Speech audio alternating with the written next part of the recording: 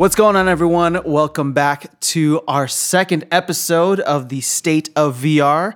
This is your November 2019 edition, and as you can see, we are in a different place today, and we'll probably be in different places every episode. Yep. Not by design, but really just by circumstance. So we are in Ronnie's awesome condo here in Chicago, and you know what? Now we're setting a precedent. You should come to LA and we'll do one there too. That sounds good. So we'll have some fun with it.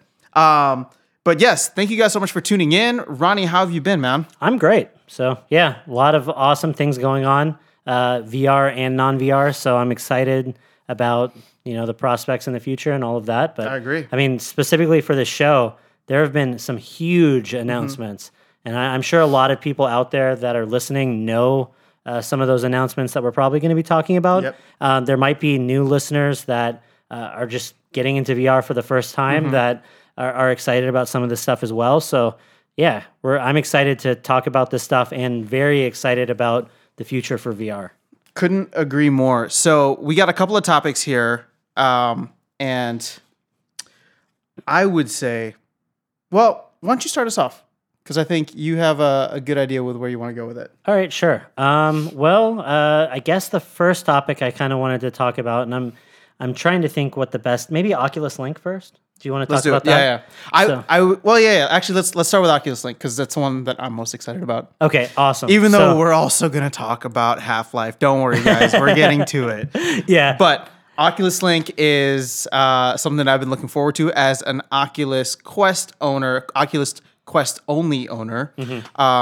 So yeah, I mean, it's out. You have tried it. I have not, so I am jealous, but I am actually very excited to hear what your take on it has been. Sure. So yeah, for those who don't know what Oculus Link is, essentially it's a way to connect the Oculus Quest, which is a standalone Android-based VR headset. It's a way to connect that headset to a high-powered PC to play PC VR titles.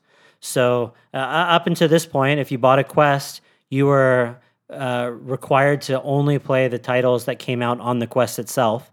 And those games are great. There's a lot of really, really good Quest content. And I still think native Quest titles for the Quest are, kind of where it's at for that device. But at the same time, for people that have entered into high-end VR for the first time using the Quest, and they and happen to have a PC but no other headset. Now with a simple USB 3 cable, and I say simple, but we'll talk more about that in a bit. The actual logistics of it. There's specific cables that you guys need to be on the lookout for. But yeah, with a cable, you can connect your Oculus Quest to a PC, and now all of a sudden you have access to all of the Rift lineup of games on Oculus Home. So in addition to that, if you've been buying games on the Quest, a lot of those Quest titles, in addition to the mobile version that runs on the Quest, they support crossplay, meaning if you had a Rift S or a Rift, you were able to play them on your PC in higher fidelity using like the full power of your PC. Well, now you'll be able to use the full power of your PC if you have one and run those games. So you may already, if you have a high-powered PC and an Oculus Quest and you weren't able to play PC VR before, you might be pleasantly surprised when you have it hooked up to your PC when you realize that there's already titles in your library on the PC that are ready to go. So that's the exciting part. And this was announced for the first time in September at the Oculus Connect 6 conference in San Jose, California. And a lot of people were hoping that something like this would come down the line at some point from Oculus, but it was a surprising and probably one of the best announcements that was made during that press conference, in my opinion. And so in that short time from late September until now, early November, they've released it as a beta form for people to use in their homes. In order to access that, you can just go ahead and just make sure all your devices are up to date, and you have to. And if you haven't used the PC Oculus client before, you will have to download that and install that. But once you do, so you have to go Oculus Home, is it? Yeah. You just go to oculus.com and there should be a pretty obvious link there to download the Oculus software. I don't even know that they call it Home per se. It's just like download the software. Oh, okay, got it. And you install it, and you don't have to, I actually ran into trouble early on because some of the early articles I had read told me that I needed to I guess I needed to sign up for betas, like the I forget what it's called, playtest or something. Like it's essentially like kind of a separate beta group in the Oculus software. Like you go to settings and you go to beta, and there's this little You're slider. Right. Yeah. I did have to sign up for something initially too. Ironically, I was having I had all that stuff set up. I opted into the betas in the Oculus software on my PC, and so when I heard the announcement that Oculus Link was here, and I ordered the USB cable that I wanted to use, when it came in the mail and I hooked up my PC, it just wasn't working. Like I was having back and forth all kinds of problems. And so I started reading just some help guides online to try to see what my problem was.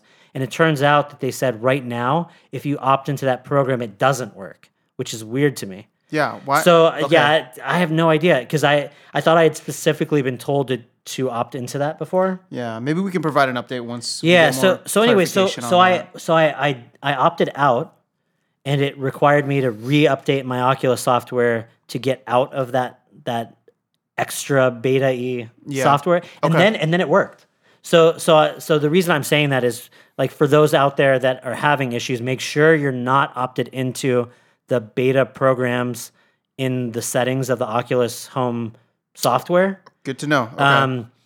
And so my understanding is as long as you just have the software and the base Oculus software installed on your PC, and your Oculus Quest is updated to the latest version, that they should just play nice. And you should be able to just plug it in with the cable, like plug one end into your Quest and the other end into your PC. And assuming that you have a port that supports the bandwidth, it has to be a USB 3 port. Okay. And it has to be like, I'm sure there's USB 3 ports out there that don't work, but assuming, knock on wood, you have everything that you need, it just works. And once I got it working, I mean, it really, like, other than, the feel of that cable on your head, like, it feels just like a native, everything was pretty seamless. Yeah, there's technically a little bit of latency, supposedly, but I'm telling you guys, like, I'm pretty sensitive to that stuff. I'm not able to use wireless VR a lot of times because I notice the lag. Yeah. But with this, I don't notice any lag. That's pretty big. Yeah. Okay, so before we get more into your experience with it, let's go through the actual logistics of, let's say someone's out there, they have not even heard of Oculus Connect yet. Yeah. Oculus Link. Yeah. What is the cable that they need specifically, and where can they get it? Things like that. Let me pull that up real quick because there was a specific. I ordered it. There's a specific link. There's a specific cable that Oculus has recommended. Can you get it from their site? You can get it. I'm sure they probably have recommended it, but no, you can order it on Amazon. It's an Anker cable. Okay. Well, I was actually going to get even more into like the specific details. Like, obviously, your Oculus Quest has a USB-C port on it. But it sounds like you have a USB-C port on your computer as well. No, I don't. Oh, you don't? Okay. No. But if you do, you can have a USB-C to USB-C. Yeah. But for most people, what they're recommending is USB-C to USB 3.0. I mean, right now. So if I remember correctly, and for those that are really interested in the nitty-gritty details of how Oculus Link works, I actually did an interview with someone over at Oculus when I was at OC6. So if you go and look at like late September episodes of ours, we'll post the episode number in the show notes too. If you go and find that, basically he went into all the details on how they designed Oculus Link to work and why certain cables are better than others. But essentially, like according to Oculus, USB-C to USB-C is the best solution, assuming it's a USB-C 3 cable. And unfortunately, the cable that comes with the Quest is not a USB 3 cable. It's a USB 2 cable. So the cable that comes with the Quest will not work for Oculus Link. You actually, ironically. I know. So they're designing their own cord that's going to be released probably sometime in early 2020. They haven't given an exact date yet. But that cable is going to be the official Oculus Link cable that's made by Oculus, and I got to use that cable when I was at the show, or at least a prototype of that cable. And I can tell you that cable is awesome. Now, the downside is that cable is USB-C to USB-C. So if you're someone like me or Zane, like neither of our computers like my computer doesn't have any USB-C ports, neither does his, as far as I remember. So no, there isn't. But Yeah. I'm also curious. So, like, I mean, the last time I either bought or put together a computer was 3 years ago when you helped me with mine. Yeah. I mean, are they selling computers with USB-C now? Oh, Like, yeah. Is that a common thing? Yeah, like I mean, most laptops all have USB-C. Okay. If you have a new So NVIDIA, I have a new MacBook, which I thought it was kind of annoying that they took out the regular USB-C ports. Yeah, It's or just- normal. USB. Now it's Yeah. just 2 USB-C ports on there. Yeah, no, I mean a lot of computers now. Like my laptop has USB-C ports. Ironically, it's just my desktop, which is older, doesn't. And if I wanted to, because I have a full-size PC, I could buy like a PCI card that adds those ports to my computer. Like I could do that, but we'll see. I may do that when if I really get used to using the Link, or if I have like for the show, if we really need to use the Quest connected to the PC a lot, I probably will do that, because that's what I was going to say. Like the difference between their cable and this. So I ordered the Anker cable, and for those interested in, like right now, this is the recommended cable by Oculus until their cable comes out. It's an Anker USB 3 cable, and we'll link to it in the show notes. Yeah, we'll link to it. I'm trying to see where because there's a specific, the item model number is A8163G11. And I mean, that cable, as soon as they announced that was the officially supported one, the largest size was 10 feet. And then there's a 6-foot cable and a 3-foot cable. And I believe 10 feet, that comes out to, it's shorter than the cords that we're used to on most of our headsets. How long was the Vive cord? I think they're like the most of initial them are ones? 5 meters, which Okay. I don't remember. That's significantly shorter then. Yeah, I think that, what is that, like 3 meters, 10? I'm trying to, or Well, 4? I mean, 5 meters. I'm just roughly Yeah. rounding up, probably over 15 feet at least. Yeah, so it is significantly shorter. So the 10 feet is is as long as this Anker cable gets, but you can, if you get the right USB 3 extension cable, it works with those. Oh, okay. So okay. Yeah, so I'm sure out there, like if you're interested in getting extension cables, I would go on Reddit or something, Google it. I'm sure people have combinations of cables that work, and you can get it longer. Would there be any extra latency on that? No, I don't think so. Okay. Because I think it either, I mean, I could be wrong, but my understanding is it either works or it doesn't. Got it. Okay. But yeah, I could be wrong on that. And maybe there is a little bit more. I really don't know, because these are, I'm telling you, like, I'm excited about having a USB C to USB A cable, just because that means I don't have to get new ports. But when I was speaking with Oculus, they specifically said there are reasons why they prefer USB-C to C. So, and that's probably for latency purposes and stuff, because when using the Anker cable that they're recommending, I mean, the connection works perfectly. Like, it's, as far as I can tell, it worked just as well. The thing that isn't as great about it is that the cable is thicker and heavier. And so definitely, like when I was using the Oculus cable at Oculus Connect, I mean, their cable, it connects almost like a headphone jack, so it can pivot. And it felt really thin, really flexible, and really light, and it was long. So really, I mean, in some ways it felt superior to other cables that I've used on other standard headsets. It felt really, really good. And that was the one thing, using this kind of thick Anker cable, and I have it here. I could probably show it, but it felt like it was kind of like, if I really wanted to, I could forget about it, but it felt like it was tugging at my head more than what I'm used to. So, Yeah. so in an ideal world, I mean, the thing you is, would like, get the Oculus. You're used to the Quest, which has nothing, which is Yeah. amazing. It's an Yeah. amazing experience, especially for those who have grown up with, tethered VR. So, but I'll say that, like, Yeah. that as far as, like, the Oculus, I think they're going to be charging $80 for their cable. That's expensive. How much is that Anker cable? It was like 15. Okay, yeah, that's significantly or different. even less. But yeah, but so there's a big price difference. But I'll tell you, like, I mean, the experience with the Oculus cable was significantly better. Are you talking about inside the headset or outside the headset? Outside, the experience was better inside the headset because I didn't feel the cable as much. The experience of actually the visuals and moving around and tracking it all felt just as good. Should be the same. Yeah, they felt the same to me. I wasn't comparing them back to back. That's true. Okay. That was like 2 months ago, but the connection on this Anker cable felt great. It's just the form factor of the cable could be better. And from what I remember using the Oculus one, the form factor is great. Like it's better than any kind of cable like that I've seen. So interesting. It legitimately felt more like a cable on a headphone than it did like a thick USB cable. Okay, that makes sense. Yeah. What was I going to ask next?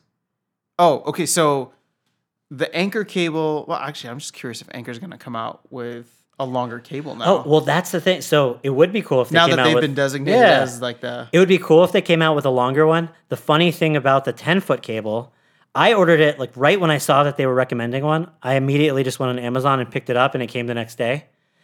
Within hours, the 10-foot cable was sold out everywhere on Amazon. And now they're back ordered right now. I don't know if it's gotten worse, but when I checked a couple days ago, they were back ordered well into December.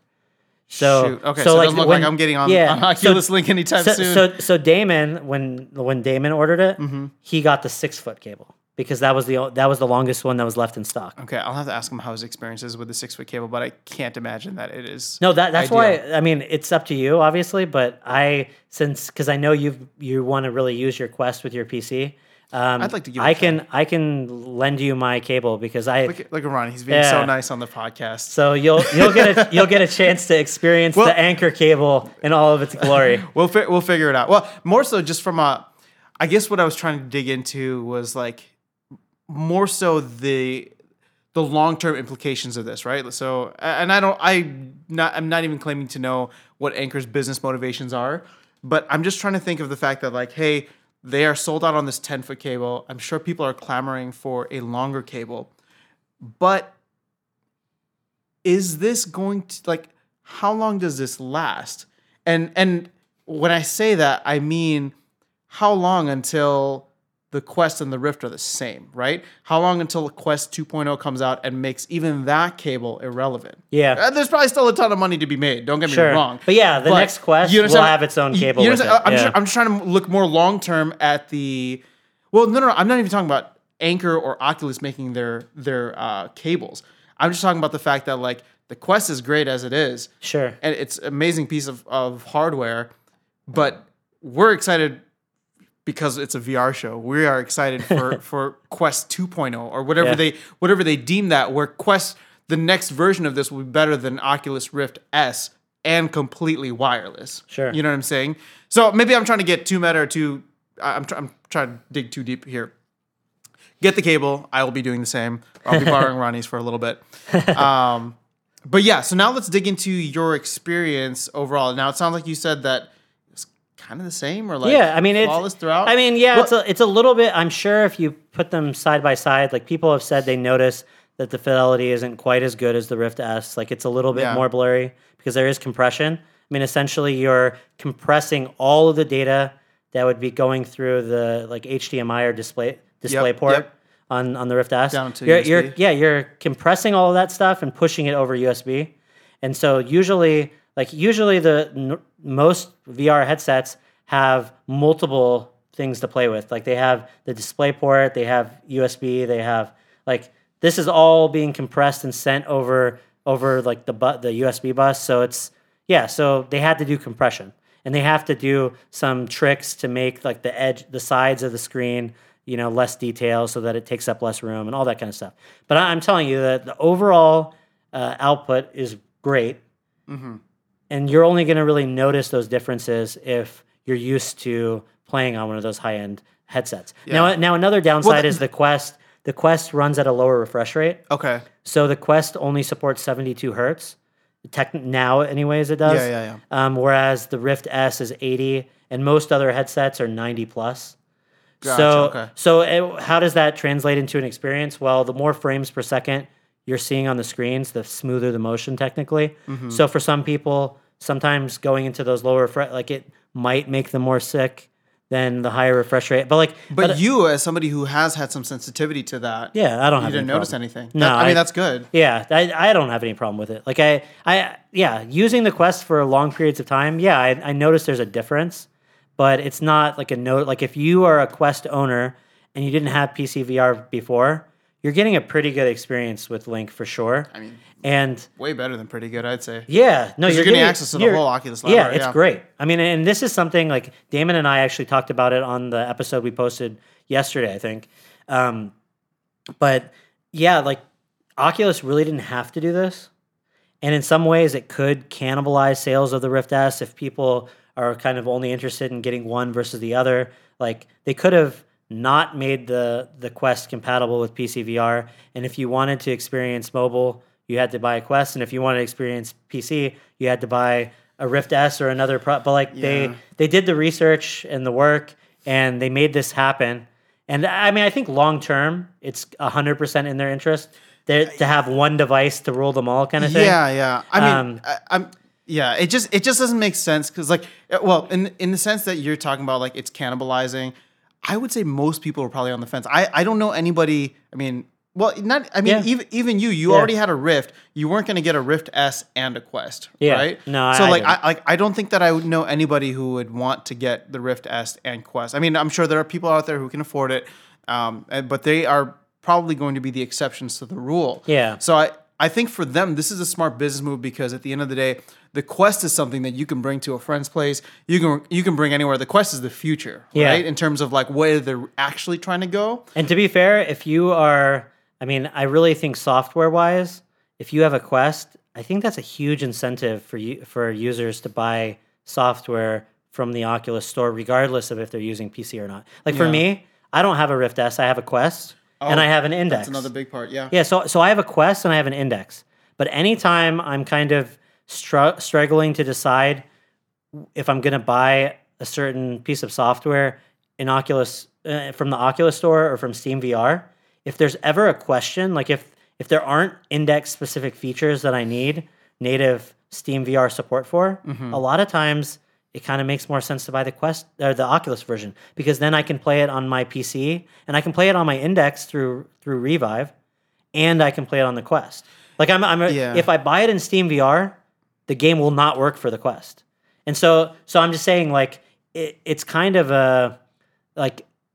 To get more Quest users involved on the PC side, like I just think it makes sense to kind of link the Quest as much as you can to the PC side. No, I agree 100%. I just don't think that.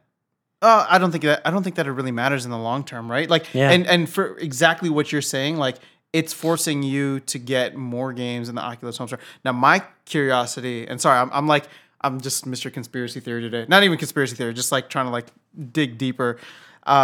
Is I wonder if a lot of the Rift and Rift S only titles, and I might be talking way out of here, but like would those be ported onto Quest at some point? I mean, a lot of them have been. No, okay, so I should correct that. No, like a lot of PC VR games have been ported to the Quest, but not. My kind of gut answer is a lot of the Rifts, like a lot of the Oculus exclusives that were made specifically for the Rift on the PC side are pretty, like they're high quality kind of, AA, AAA type experiences that are too hard. Like you would have to really pare them back in order to get them to run well on the Quest. So I think this is a way to kind of leverage those properties. Like Stormland, for example, is the big one, right? Stormland recently came out. That game is no joke to run, and a Quest could definitely not run a game similar to that on its own. So if you were a Quest owner before Oculus Link came out, you couldn't buy Stormland because there's no way you could play Stormland on the Quest. And really, it would have been like a monumental task to port it over. Like that's true. Okay. And so in a lot of ways, this allows Oculus to leverage these games that developers want to make for the high-end PC. While still giving their future user base. Yeah, assuming you have, like, it's not going to be for everyone. Obviously, not every Quest owner also has a PC capable of running VR. It's not like a one-for-one thing. But if you do, and you just haven't pulled the trigger, there probably is a decent amount of crossover of people that were interested in the Quest and hadn't gotten into VR before that are also just like PC gamers. So you could be really into PC gaming. You decide to pull the trigger on a Quest, but you just, for whatever reason, never got another headset. Now this is like an easy transition to get you hooked on the PC side, and now you will buy those Oculus exclusive titles that before were only on the Rift. That's probably I think that's like the best way of kind of looking at this is maybe I this, agree. yeah, because this basically allows them to leverage the titles that they were already publishing on more headsets if you're a Quest user. Yeah. Well, it just makes Quest users feel like they're not missing out. Yeah, I agree. But now on the flip side of that, if you're a Rift S owner, you might feel a little bit bummed out because you're like, what? But I because now you don't have access to Quest titles. True. But Quest users have access to your titles. Now the nice thing about that is, I mean, there's no ifs, ands, or buts about it. The Rift S is better for PC VR than the Quest. So you can at least feel good about you're having the best native Oculus experience if you have a Rift S. But yeah, the form factor of the Rift S is better than the Quest. Like I was saying, the quality of the refresh rate's higher. But then the Quest, there's trade-offs. I feel like because the Rift S and the Quest came out at roughly the same time. They did. I think the same day. It's probably the same day. Yeah. So I would say anybody who is a Rift S owner is a Rift S owner for a reason, right? Because if you were, I just feel like the way that it was being marketed and especially for maybe newer VR newcomers. Sure. I was like newcomers to VR. One of the big things that we were talking about always was the added hidden cost of having a high-end computer. Yeah. Right. Yeah. And so therefore, if you could just get the Quest for $400 as opposed to getting the Rift S for $400 plus having to get a computer. So what I'm trying to say is that I don't think Rift S users should feel too bad because you got the Rift S for a reason. Yeah. I agree. I guess we didn't, but for people who did, but we had other headsets. We had other headsets too. But you got it because you wanted that high quality VR. Yeah, I agree. High quality PC VR. And you were interested in Oculus's offerings rather than other offerings out there. True. And honestly, for the price, and I should mention that. So going into the holiday season, I don't think there are going to be any price cuts for the Quest, but they are putting the Rift S on sale for $350.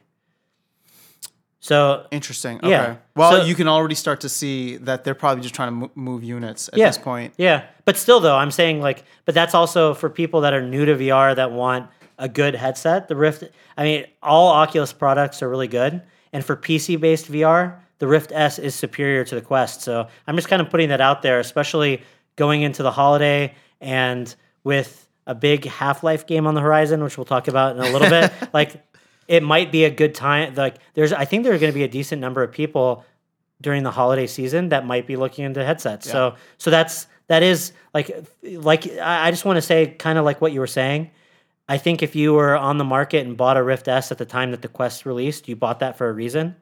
And that reason might continue to get stronger as price cuts come and as other PC content comes out in the future. Yeah, that's true. Cool. Well, that's fun for Oculus Link. I'm looking forward to trying it. So thank you for sharing your experience and maybe sharing your Oculus Link or Anchor cable in the future so I can give it a shot. Yep. Before we get into the Half-Life stuff, trust me, guys, we are getting there. We wanted to mention probably one of the biggest shifts in just the VR world that we've seen in a while with a name that is probably well known by many, but both in VR and on VR. And gamers. on VR. Yeah, but John Carmack stepping down. So, I read the articles on this. I looked into it. If you guys haven't seen the interview that John Carmack did maybe just a couple months ago with Joe Rogan, I highly recommend it. It's not specifically VR focused. In fact, there's probably very little VR content, but the man is just brilliant, and he's had a very significant impact on the gaming industry. And then after joining Oculus and Facebook, just kind of developing that to where it's at. And so I don't know, man. This is it's an interesting place to be. You've been following him and his work for much longer. What are your thoughts? Yeah. Well, I mean, it kind of makes sense to some extent. I would say that mobile side of VR was kind of his baby. So he was really into developing. He was really an advocate of lower end VR, not because it was like the best fidelity, but I think he just wanted to get VR in as many people's hands as possible. It's about accessibility. Yeah, and he was hoping that, well, everybody has smartphones, so he was really an advocate of trying to make Gear VR and eventually the Go, and then to some extent the Quest as well, make those mobile platforms as feature-packed as possible. And he's really, an incredible savant when it comes to coding. And so I think he was able to make the software side of Oculus's offerings a lot better than they would have been without his, assistance. So there's that. And at Oculus Connect this year, he kind of gave what he deemed the eulogy of the Oculus, the Samsung Gear VR, which was an Oculus product in conjunction with Samsung. He gave the eulogy for that because they were essentially discontinuing it, and talked about all his regrets and all that kind of stuff in terms of, well, why didn't it work and what could they have done to make it better? And yeah, you could tell that that kind of ship had sailed, and really Quest was the future, and he had probably put in a decent amount of work to kind of making his vision for what he could contribute to VR now a possibility. And as far as, we could only speculate as to the exact reasons that he stepped down. Some things he kind of said close to when he stepped down were things like he was frustrated with the slowness at which software has been progressing on the VR side. But that's also, he's also the guy that in the interview with Joe Rogan was like, I can't imagine, if I spend anything less than 50 hours in the office a week, I feel like I'm being lazy. So he's a very intense, very driven, very productive person. And so on one hand, you could see it, maybe he wasn't loving the Facebook culture. He is always he always kind of went by his own ideas and by his own kind of stances on all these things. Even when he spoke at Oculus Connect, you could tell he was just pouring out everything in his brain. He wasn't, beholden to any kind of company lines or anything like that. So I could see that being something that would take its toll. On the other hand, it could just be one of those things. He's had a very long and extensive career in gaming, and it seems like a lot of the big problems in computing going forward, he may have solved enough of the VR problems that he felt like it was in good enough hands to where he could move on to a project where he might have more of an impact, or that he has more of a passion for now. Maybe his interest because we're obviously speculating here. I don't know what his relationship, or we don't know what his relationship with Facebook is at all. I can't imagine that it's an extreme good or bad. Exactly. It's just I'm sure. I agree. They came out with some amazing products, and he stuff stayed that there a long time. Very proud of. Yeah, he stayed there for a decent chunk of time, to let. It's not like he stepped down at a weird time. Yeah, I could see after the Quest was released. Right now they're working on next generation products, of course, and I'm sure there's a lot of really, really interesting stuff on the horizon. Mm-hmm. But the kind of the stage of VR that he came in on, that stage I think is more or less completed with this first wave of high-end PC VR headsets, with the mobile headsets, and then culminating in the first true 6 degrees of freedom. Yeah, well, he came in when Kickstarter was still, when Oculus was still doing a Kickstarter, right? Yeah. Maybe it was either during the Kickstarter or right after, but before it was bought by Facebook. So he's like a true VR believer, and he was.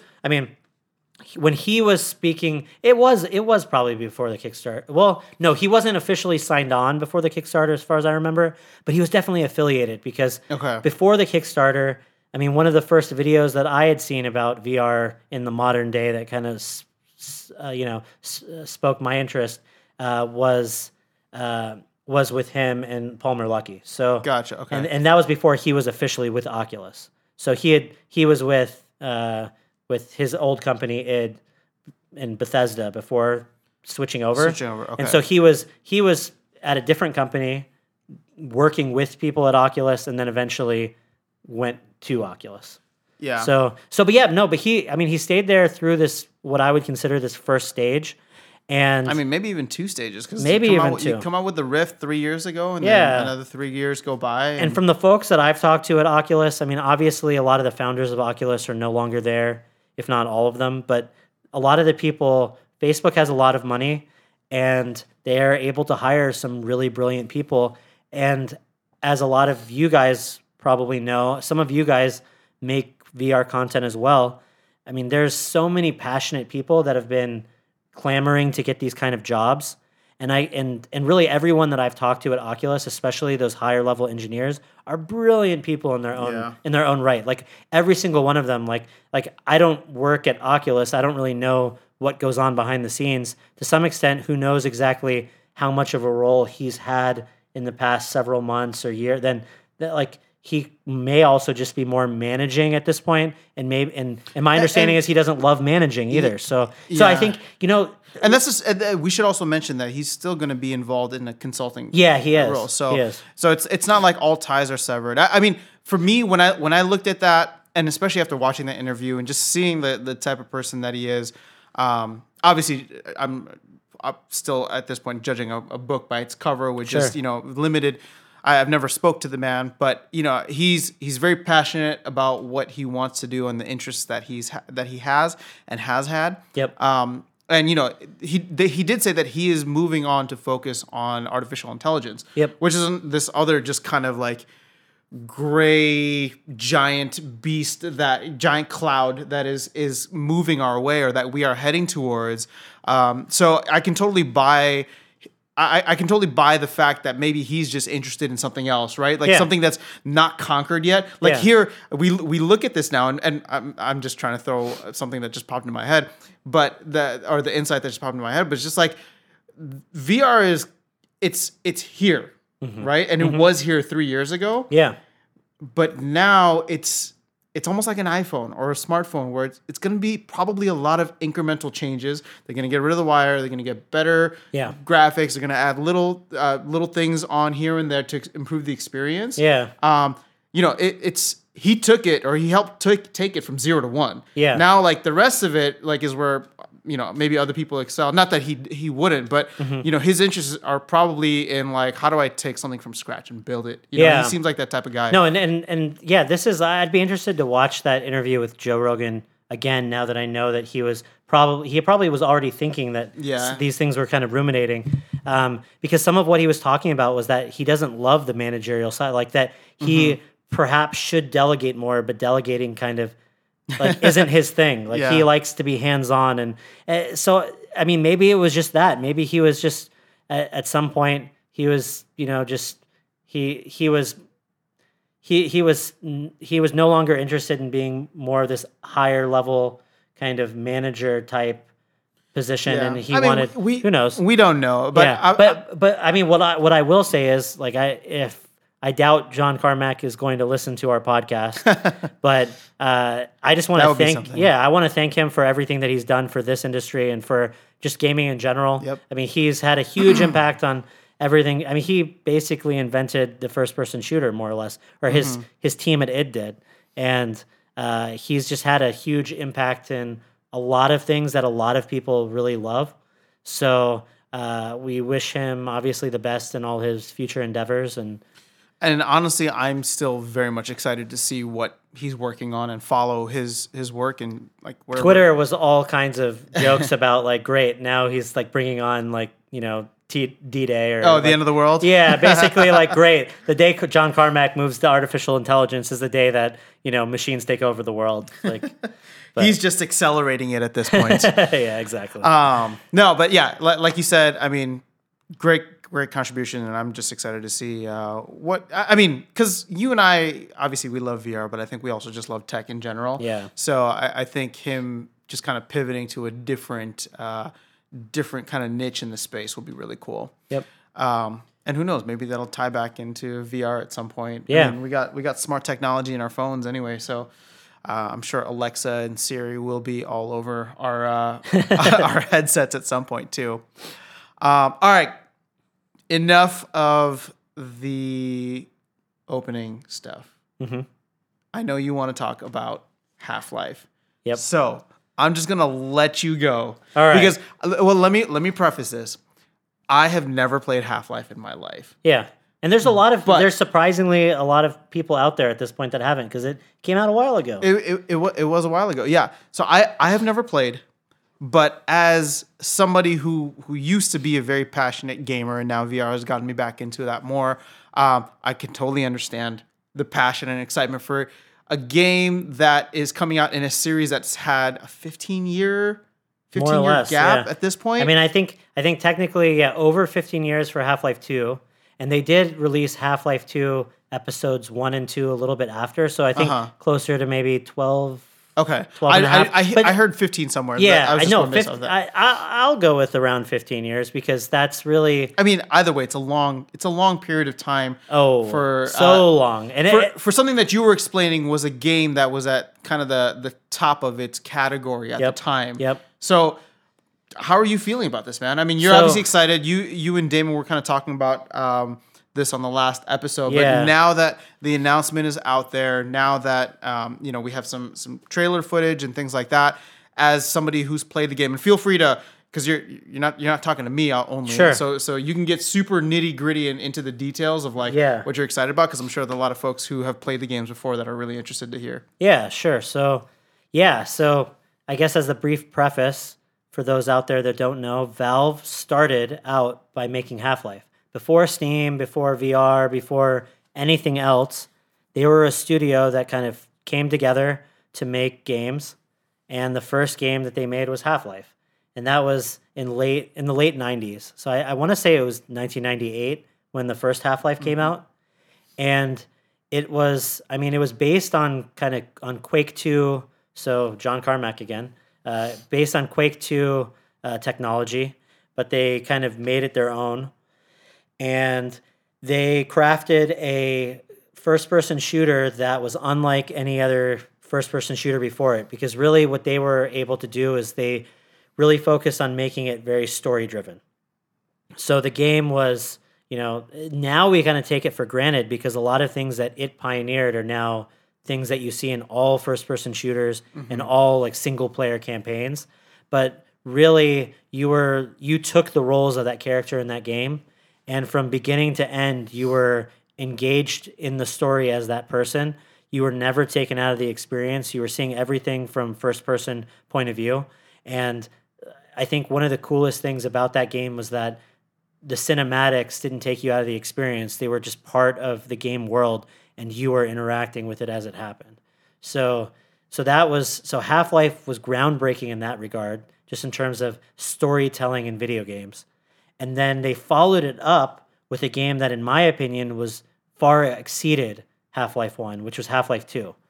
And Half-Life 2 was incredible because they took that storytelling element, but ratcheted it up like notches that we had never even expected before, by introducing a physics system into the game that really was all-encompassing. So up until that, now you see some physics in games, but I still don't think there are many games that have physics as such a tenet and such something that's just melded into the DNA of the game.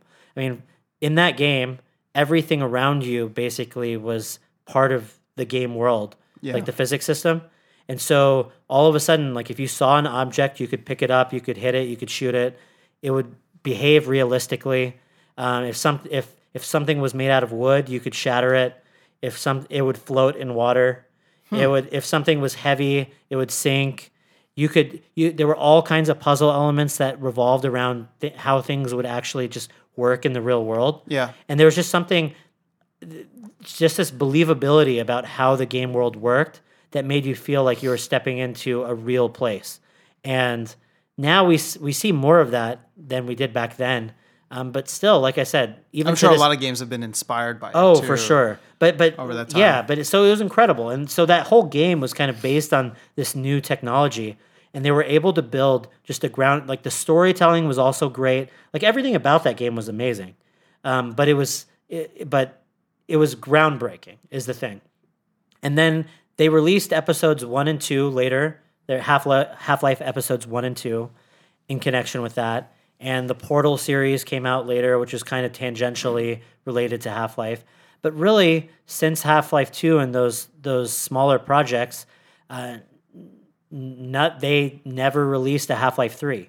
And there were rumblings years and years and years about them working on it internally, and people couldn't wait for that project to come out and for people to learn more. But as more and more time went by, it became kind of a joke. Like at this point, basically, like all kinds of like Valve doesn't know how to count to 3 because like they hadn't really. They started working on all these new projects. They kind of shifted their focus over to Steam and over to a lot of their multiplayer games like Left 4 Dead and Team Fortress 2, and yeah, ironically, none of them have 3s.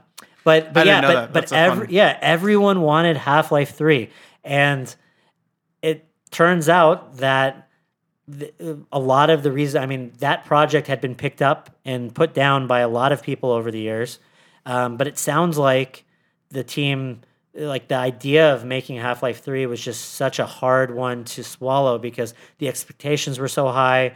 Like I said, in the past games had been they weren't just good games, they were groundbreaking. They brought something completely fresh to the landscape that no one had ever tried before. And so I think following up with that, with something new was hard. And for the first time, it sounds like VR gave Valve a way to bring back Half-Life in a way that was fitting to them and that they could really get excited about. And it sounds like the project didn't start as a Half-Life project. It sounds like at first they just wanted to explore VR and figure out how are we going to make a really awesome VR experience. And they were playing around with Half-Life assets because they had them, but eventually they realized that there was enough amazingly cool stuff that they could do in VR that this was that mechanic that they had been looking like this kind of like with the gravity gun and with physics in Half-Life 2, where they built a game around this notion that we're gonna bring physics to games, right? Yeah. Now they could build a new Half-Life experience around making the first, truly, basically making their first truly epic VR title. And so they've been working on. I want to, if I recall correctly, I don't know if it was before or after 2014, but I think since around 2014 until now. Okay. Oh, they've been directly on this. VR. Well, yeah. I was just gonna. Maybe say, before that. Maybe it's even before, but. Well, I was just gonna say because we were talking about this before we started recording as well, but Yeah. just to provide some background and how involved Valve was with VR development.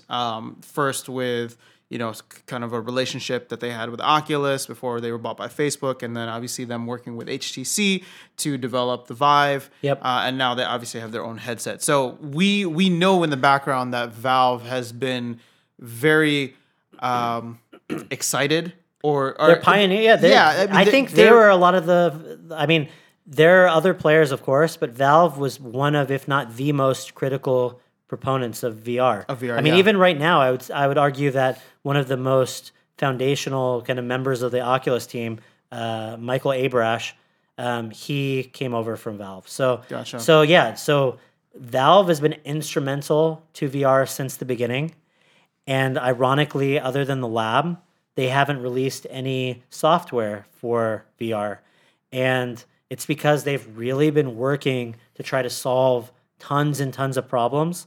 And I'm just super excited.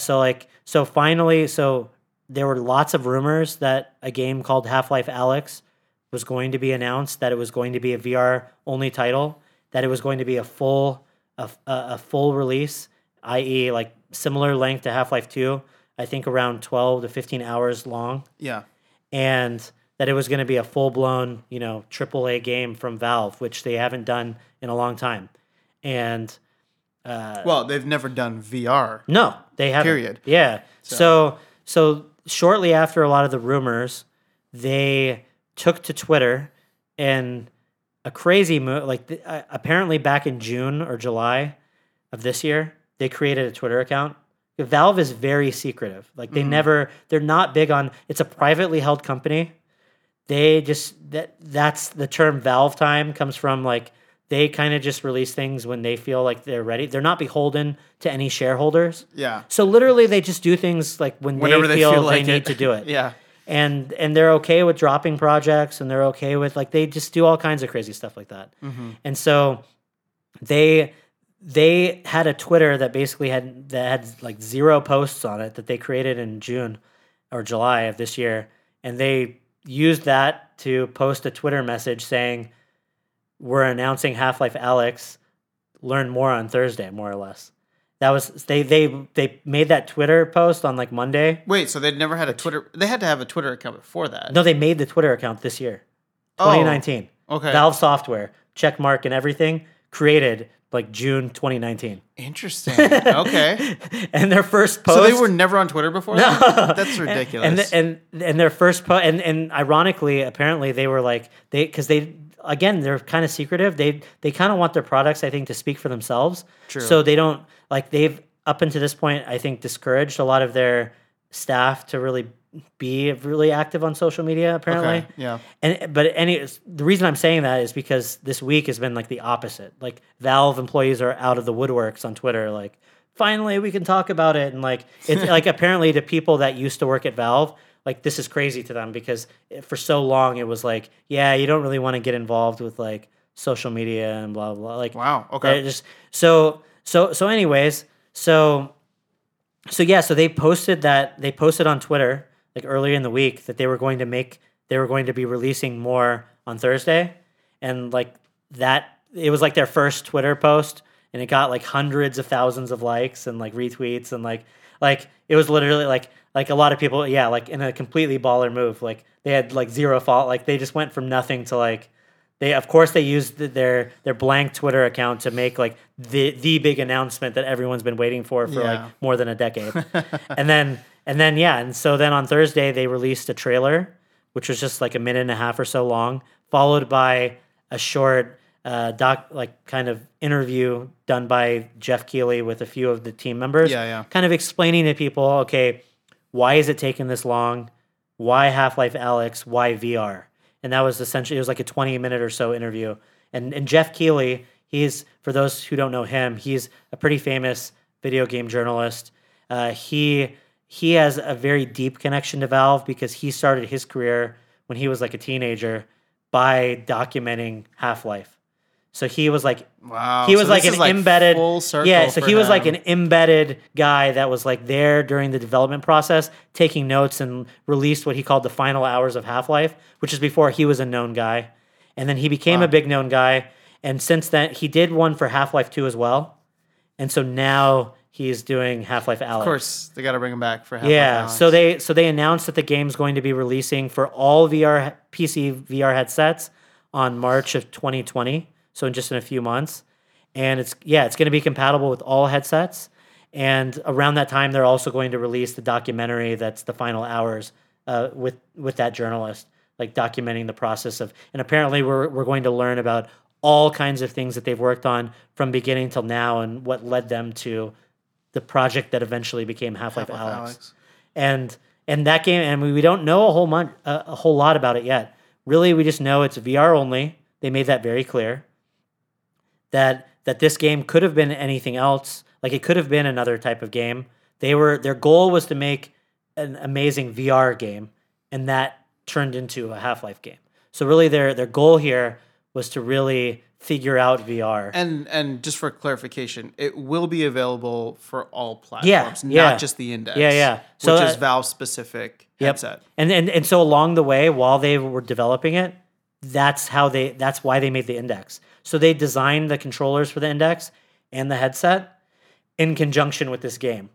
Like literally as they were making the game, they were like, man, like if we could build our own controllers, like what would we want the controllers to be like? That's what led to the Index controllers. Like if we could build a headset to allow us to play this game more comfortably, what would we build? And that's what led to like all their decisions with the Index. Like obviously it's going to be compatible with with all the headsets. They want as many people out there to be able to play this game as possible. But the hardware they designed for the Index was specifically like, if they could make whatever they wanted, like what would they make? So it's really cool, and it's a really, I mean, this is definitely a passion project for them. I mean, one could argue this is the passion project for VR for them. Like, they built their headset and their controllers around this game specifically, and they built this game. To be fair, they built this game around the technology that they think VR should be built around too. So alongside the game, they built this game on what they're terming the Source 2 engine, which is like for Half-Life 2, that physics-based system and everything that I was describing before, that was known as the Source engine. Other modders and other developers were able to use that base to make other games. And similarly here, they've solved all of these really difficult to solve VR problems for Half-Life Alyx. And they've made this underlying system called Source 2 that they're releasing to the public that you can use to build your own games. This is gonna be crazy. I feel like there's so many elements around the release that it's not just about the release of the game. Yeah, this it's is the technology. It's bringing people to VR. It's because the thing is, like, of course it's a flagship title from one of the most respected gaming companies. Yep. But it also has this nostalgia of people who've been gaming for 25 plus years at this point, right? Like, so it's kind of bringing together a lot of their interests. And then I didn't know this last fact that you just dropped here, which is like they'll be providing this. It seems like open source, like the base, the base, to kind of help promote more and better VR development across the board. Yeah. So I mean, I've always been, and when I say always, for the last 3 years, I've as long as I've been kind of in this space, I've been a fan of Valve and all the work that they do, and just, I mean, because they're like us, just so much smarter and technical. They love VR, like we love VR. They love VR, and they're doing something about it, right? Yeah. And so, like, it's so awesome to see that. And like some of the, like, if for those out there interested, like there's an interview somewhere that came out like a month or so ago where they hadn't announced the project yet. We knew Valve was working on VR projects, but they hadn't announced that it was officially Half-Life. But this guy gave a talk at a university about how they designed a door for VR for their new project. And literally the amount of time that they put into designing how doors operate in this game is mind-blowing. Like, literally, like the process in which they develop their games is incredible. And the thing I'm so excited for is just I think the thing about Half-Life Alyx that's going to be groundbreaking is I think we're going to experience like a sense of immersion in this game, unlike any other sense that we've had in another game. Like, you remember the first time you were in the lab, and you were like, oh my gosh, like it felt like you were... The lab is what sold me on getting a Vive. So this is, they said everything they learned from the lab, everything they've learned since, all of those things have been honed and put into Half-Life Alyx.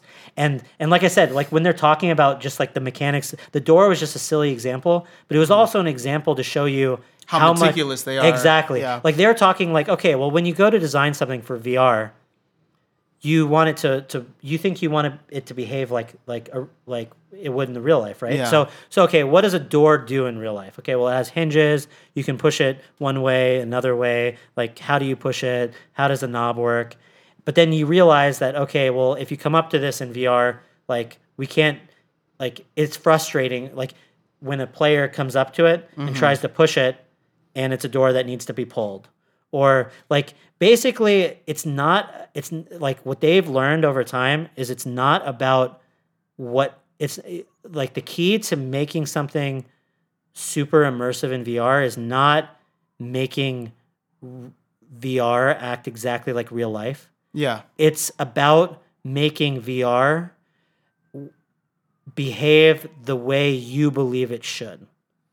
When you approach the door, if the door behaves the way your brain expects the door to behave, you're sold. If the door does not behave the way you expect it to behave, your immersion's broken.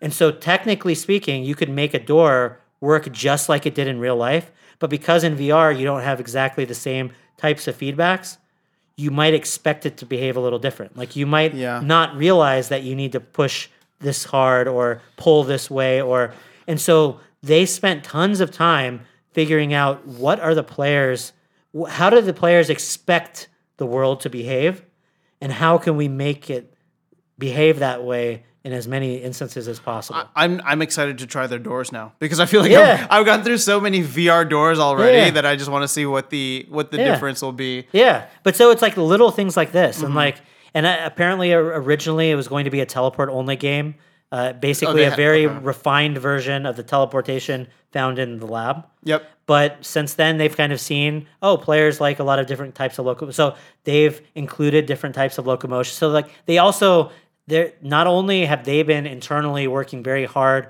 to solve problems in their own ways, they've also been very keen to be on top of what the community has done to solve some of these problems too.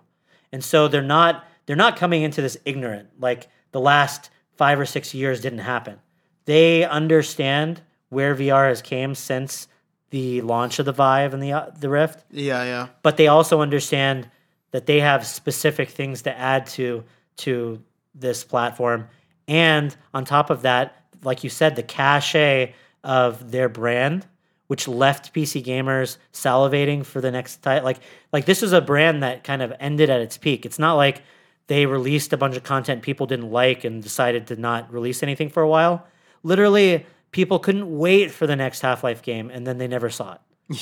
So this is like a very unique type of opportunity for them.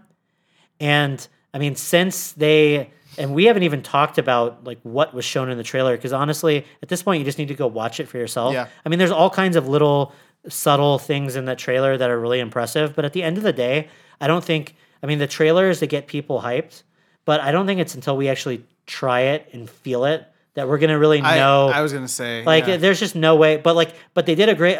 I think if there was one thing that this trailer, everyone that has headsets now was already sold on Half-Life Alyx. Come on, really, what this trailer was about was getting those people that have been waiting for over a decade for the next Half-Life game to see this trailer and to say, "Holy crap! I have to play the next Half-Life.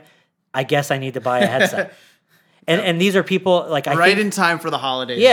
Right? So I don't think that trailer was meant to sell VR enthusiasts. Yeah, I think that trailer was meant to get everyone hyped, but I think really it was very targeted. Yeah, I think it was targeted at non-VR use. It had to have been. Yeah. All right. So I wanna poke the bear a little bit here and actually, I guess this isn't really speculate, but just play devil's advocate, maybe. I don't even know what I'm talking about anymore. Sure. What I'm trying to say is this, in your opinion, like, do you think this is going to be this elusive killer app that VR is looking for? I hope so. Because, and I'm glad that we kind of rolled into this with your last comment about it being very specifically focused for Half-Life enthusiasts, right, and people who are fans of the game. Mm-hmm. And just a quick topic on that about trailers, right? And this is what I love about VR, because it's just one of those things, and a lot of our earlier episodes really kind of capture this sentiment of like how you just cannot describe VR, right? Yeah. Like seeing something two-dimensional on screen, being in it is completely different. Yeah. So watching a trailer, it does nothing for me. Yeah. It does nothing for me in the sense of like, oh, I know what that will be like in VR. Yeah. It's just like, oh, this looks like cool environments that I want to be in. Yeah. But like, man, when they come out with VR trailers, that'll be something else. Yeah. But getting back to my point, getting back to the what I wanted to dig into a little bit further, like, do you think this has the potential to be that? Was the player base for Half-Life big enough to really push the needle here? Yeah. Because, and I guess I'm going to ask you that, but something that we've been talking about beforehand too, I think that Beat Saber was a killer app. I think it was a very surprise killer app that nobody really saw coming. Yeah.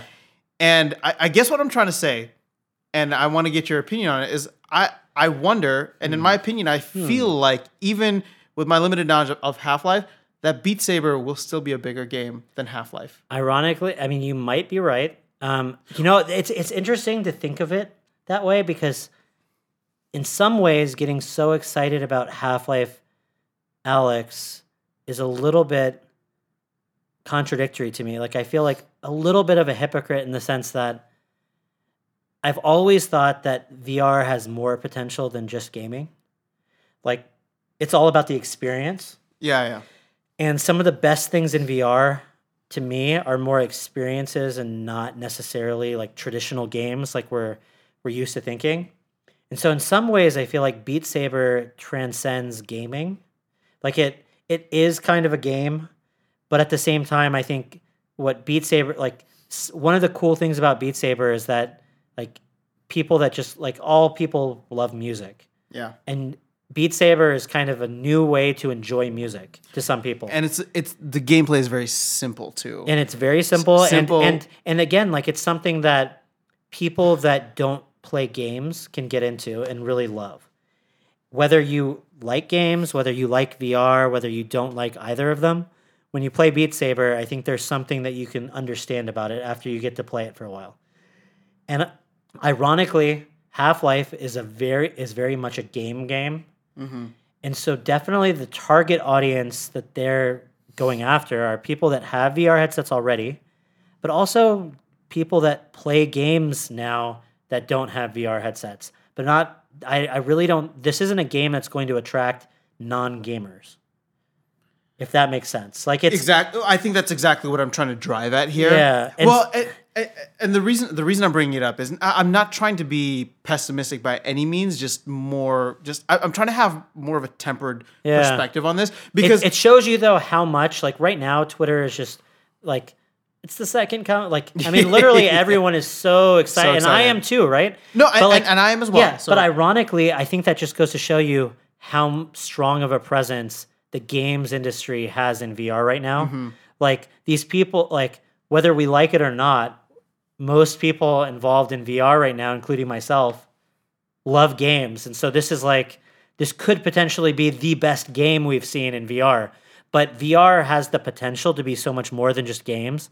And there have been people on the peripheries that have made huge breakthroughs in VR that are non-gaming related. Yeah. And more experiential and more like VR has the potential to transcend games, I think, in some ways. Like eventually, I mean, ironically, one of the quotes that came out recently from Gabe Newell at Valve, the founder of Valve, was something like basically VR is a transition period. It's like basically, it's the next stage of games and that kind of technology, but it's also a transitional period from where we are now to basically direct brain computer interactions. Like that basically this is the middle gap. Is it like I think there's still a couple more steps in between there, but I can understand the sentiment that he's getting at. Yeah. And so like if you think of that next level, like the technology itself, it's great for games, but it's also like if you believe Facebook, it's the next big computing platform. Mm-hmm. And like things have came out now with Apple, like they have a VR/AR division that apparently is massive. Like even though there were rumors that it shut down, and now supposedly they have AR glasses that are set to release like as early as like 2023 or something, maybe before that. And apparently they foresee that within like I don't know how credible this is, but it seemed pretty like the places I saw it being reported seemed credible enough that apparently Apple internally believes that their glasses in 10 years are going to replace the iPhone. Like they're developing glasses. That's just awesome. Yeah. That like that's their internal goal looking forward and where their technology is moving is that they're projecting that in 10 years, this glasses product that is going to be released before then. Mm-hmm. But by the time the glasses product matures to where it needs to be, it's going to replace the iPhones in their lineup. Like that's where they're viewing the technology going. And so I was always curious about that. Yeah. Just because, like, I mean, the smartphone has been around for 12-ish years now, right? Apple dropped the first iPhone in 2007. And you hear a lot of, like, futurists and people who are in tech and philosophize about tech talk about how it's gotten kind of stale, right? Yeah. Like, you look at very, very incremental improvements year after year for the iPhone S, iPhone whatever, you know what I mean? Yeah. And I'm sure I'm obviously an iPhone guy, but I'm sure it's the same across all the different smartphone technologies. So yeah, I mean, I am curious that's actually fascinating to me because I'm always curious about, like, okay, well, what's the next thing that's going to revolutionize people's lives, right? Yeah. Like, it's kind of crazy to me to think that, like, not even, 12, 13 years ago, like, I can't think of what my life was before the smartphone. Yeah. Obviously I can. I'm exaggerating in that sense, but it's like, but you can't imagine It's what your life so- would be like now without it. it's so you integrated. You yeah. know as a kid how your life was when you didn't have a phone. It's But I'm yeah. saying, but can you imagine being an adult and not having access to the things that you've grown accustomed to having access to? Yeah. Like, can you imagine living in like LA, for example, and not having access to The maps. a map system? Yeah, being in Or- a new foreign city or something like Yeah, that. like yeah. this was like a common thing for people. Like, I'm just saying, like, our lives are so much easier now because of the technology that we've grown accustomed to. So so I guess sorry, we just kind of went off on a tangent Yeah. there. But I mean, that is actually fascinating to me because I do spend some Yeah. time thinking about, like, well, what is going to replace Yeah. the iPhone, right? But- Like, what not the iPhone, but like what's going to replace the smartphone? Yeah. Like, but no, so getting back to your question though, is like if you look at the VR industry from that more expansive angle, then a release like Half-Life has the potential to bring a lot of gamers into VR that haven't gotten into VR yet. But it's not going to bring more, I don't think it's going to bring a lot more people that aren't gamers into VR. mm-hmm. And more importantly, I just think as the technology matures, there's going to be a lot of other types of surprise, innovations that are going to bring people on where we least expect them. So, Yeah. so this is probably not the biggest hit of VR, but it might be a gateway for a lot more people to get VR. And as more people see VR, Yeah. then it'll be easier to catch on. Well, I'll still make the argument that I think Beat Saber will have more of, or at least when it's hard to compare apples to apples, right? Because they're very different and released at different times. But I'm just still very much impressed with what Beat Saber was able to do. Sure. And I'm not trying to put down Half-Life. It's more so just I want to have tempered expectations. But what I am excited for, which you just kind of like, you flip the switch in my head right now, is like, Yeah. you said they're going to bring more gamers in. Mm-hmm. And as we know, there's a ton of money in the gaming industry. Yeah. So when you're bringing more people who are passionate about gaming specifically, I don't just think about Valve making $60 a pop off of these sales. I think about Twitch and YouTube and Yep. Facebook gaming. And you know what I mean? And all the stuff that, like, people who are passionate about this will be watching. You know what I mean? Like, 100%. there's so much. It's such a dynamic environment. You saw some of that this industry. week. And Exactly. the game isn't even out yet. Yeah, exactly. People that never talk about VR, we're talking a lot about VR. Exactly. So Yeah. so the thing is, like, well, talk is fine, but if we can bring those users, Dollar. those passionate users, well, exactly. You bring the dollars in, Yeah. But then I'm trusting just in the spirit of innovation, which we have seen. I'm trusting that those extra dollars that will be coming in, will be spent wisely on hiring more brilliant minds, investing in better technology. You know what I mean? So Yeah. in that way, it's going to have a significant impact. Yeah. You know what I mean? A very different impact than I think Beat Saber. Yeah. But like I think Beat Saber put VR on the map to the casual goer, right? Yeah, like yeah. I mean, this is something that our wives like to Oh, play. yeah. You know what I mean? Like Yeah. they're not gonna get excited over Half-Life. And quite frankly, yeah, I showed my wife and she's like, "Oh, cool!" Like, literally, like once Beat Saber came out, like before Beat Saber, like I feel my wife was interested in trying all kinds of different VR experiences. Once she experienced Beat Saber, I feel like now it's always, yeah, sure, I'll try that thing. Can I play Beat Saber now? like she's like, she just knows she loves She knows Beat Saber. her things. Yeah. And I mean, like, I think that's obviously a great thing for VR because it it's also very hypnotic to watch. Yeah. So you would see a lot of clips and a lot of people like live streaming with it and things like that.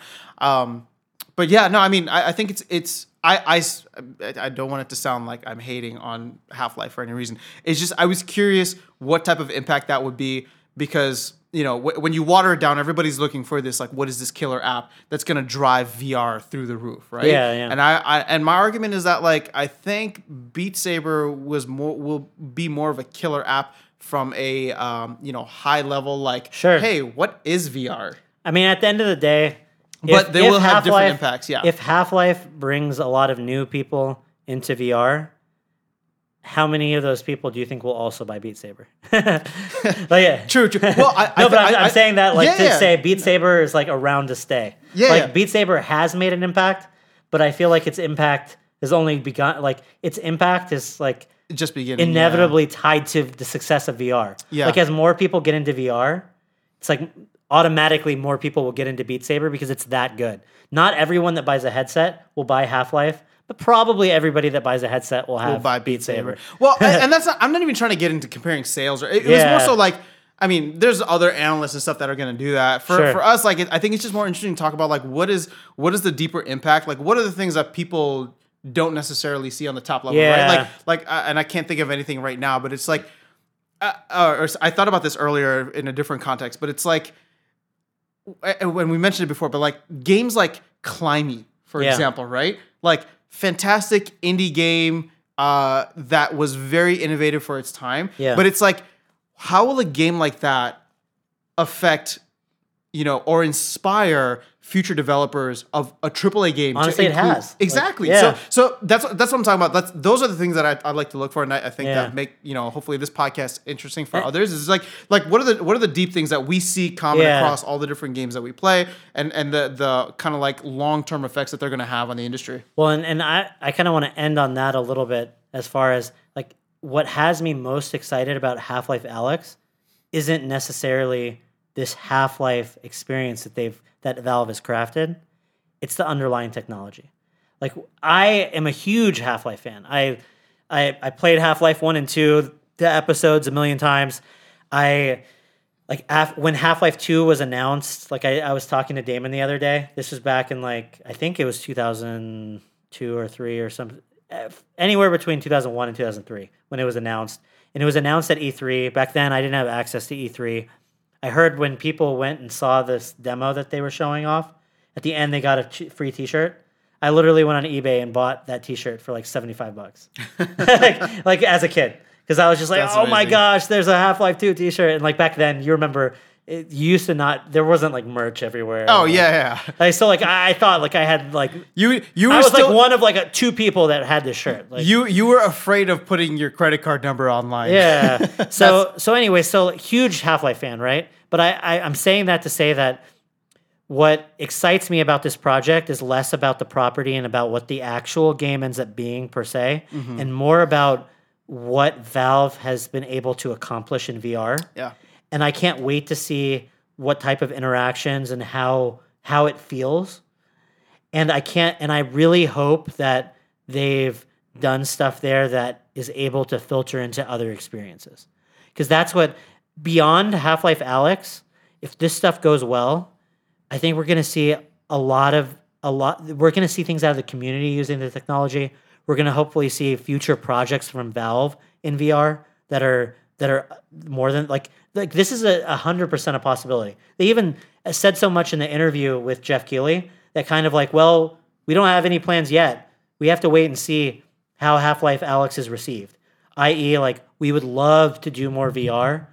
If this thing isn't a success, I don't know that we will do as much as we're hoping to.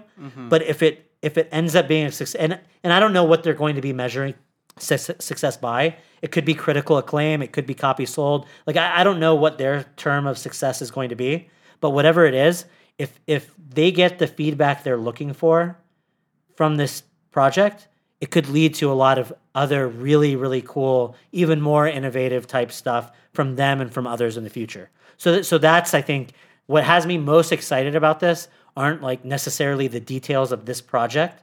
It's the idea that Valve is releasing a full VR software product, and that we could potentially be seeing more from them in VR in the future.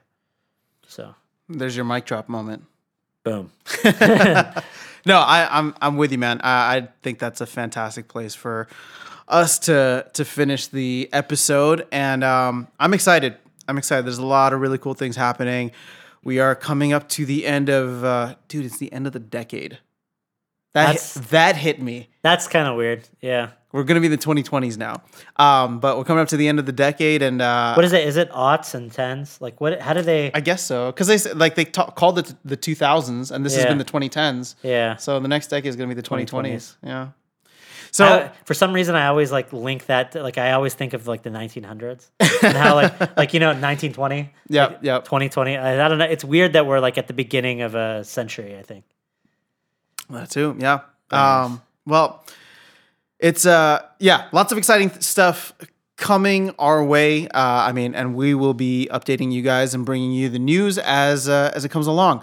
But for now, thank you for tuning in to the State of VR episode number 2. Mm-hmm. We'll be back in December, but this is, again, our YouTube show. So if you are only watching on YouTube, make sure to check out the podcast. It's available on Spotify, iTunes, pretty much all of the known platforms, I believe. So you can check out the audio version there, but not just that, we also drop a lot of different other episodes and content on there, although we will also begin adding more YouTube content. Sorry, I should just say video content in general. So thank you guys for tuning in.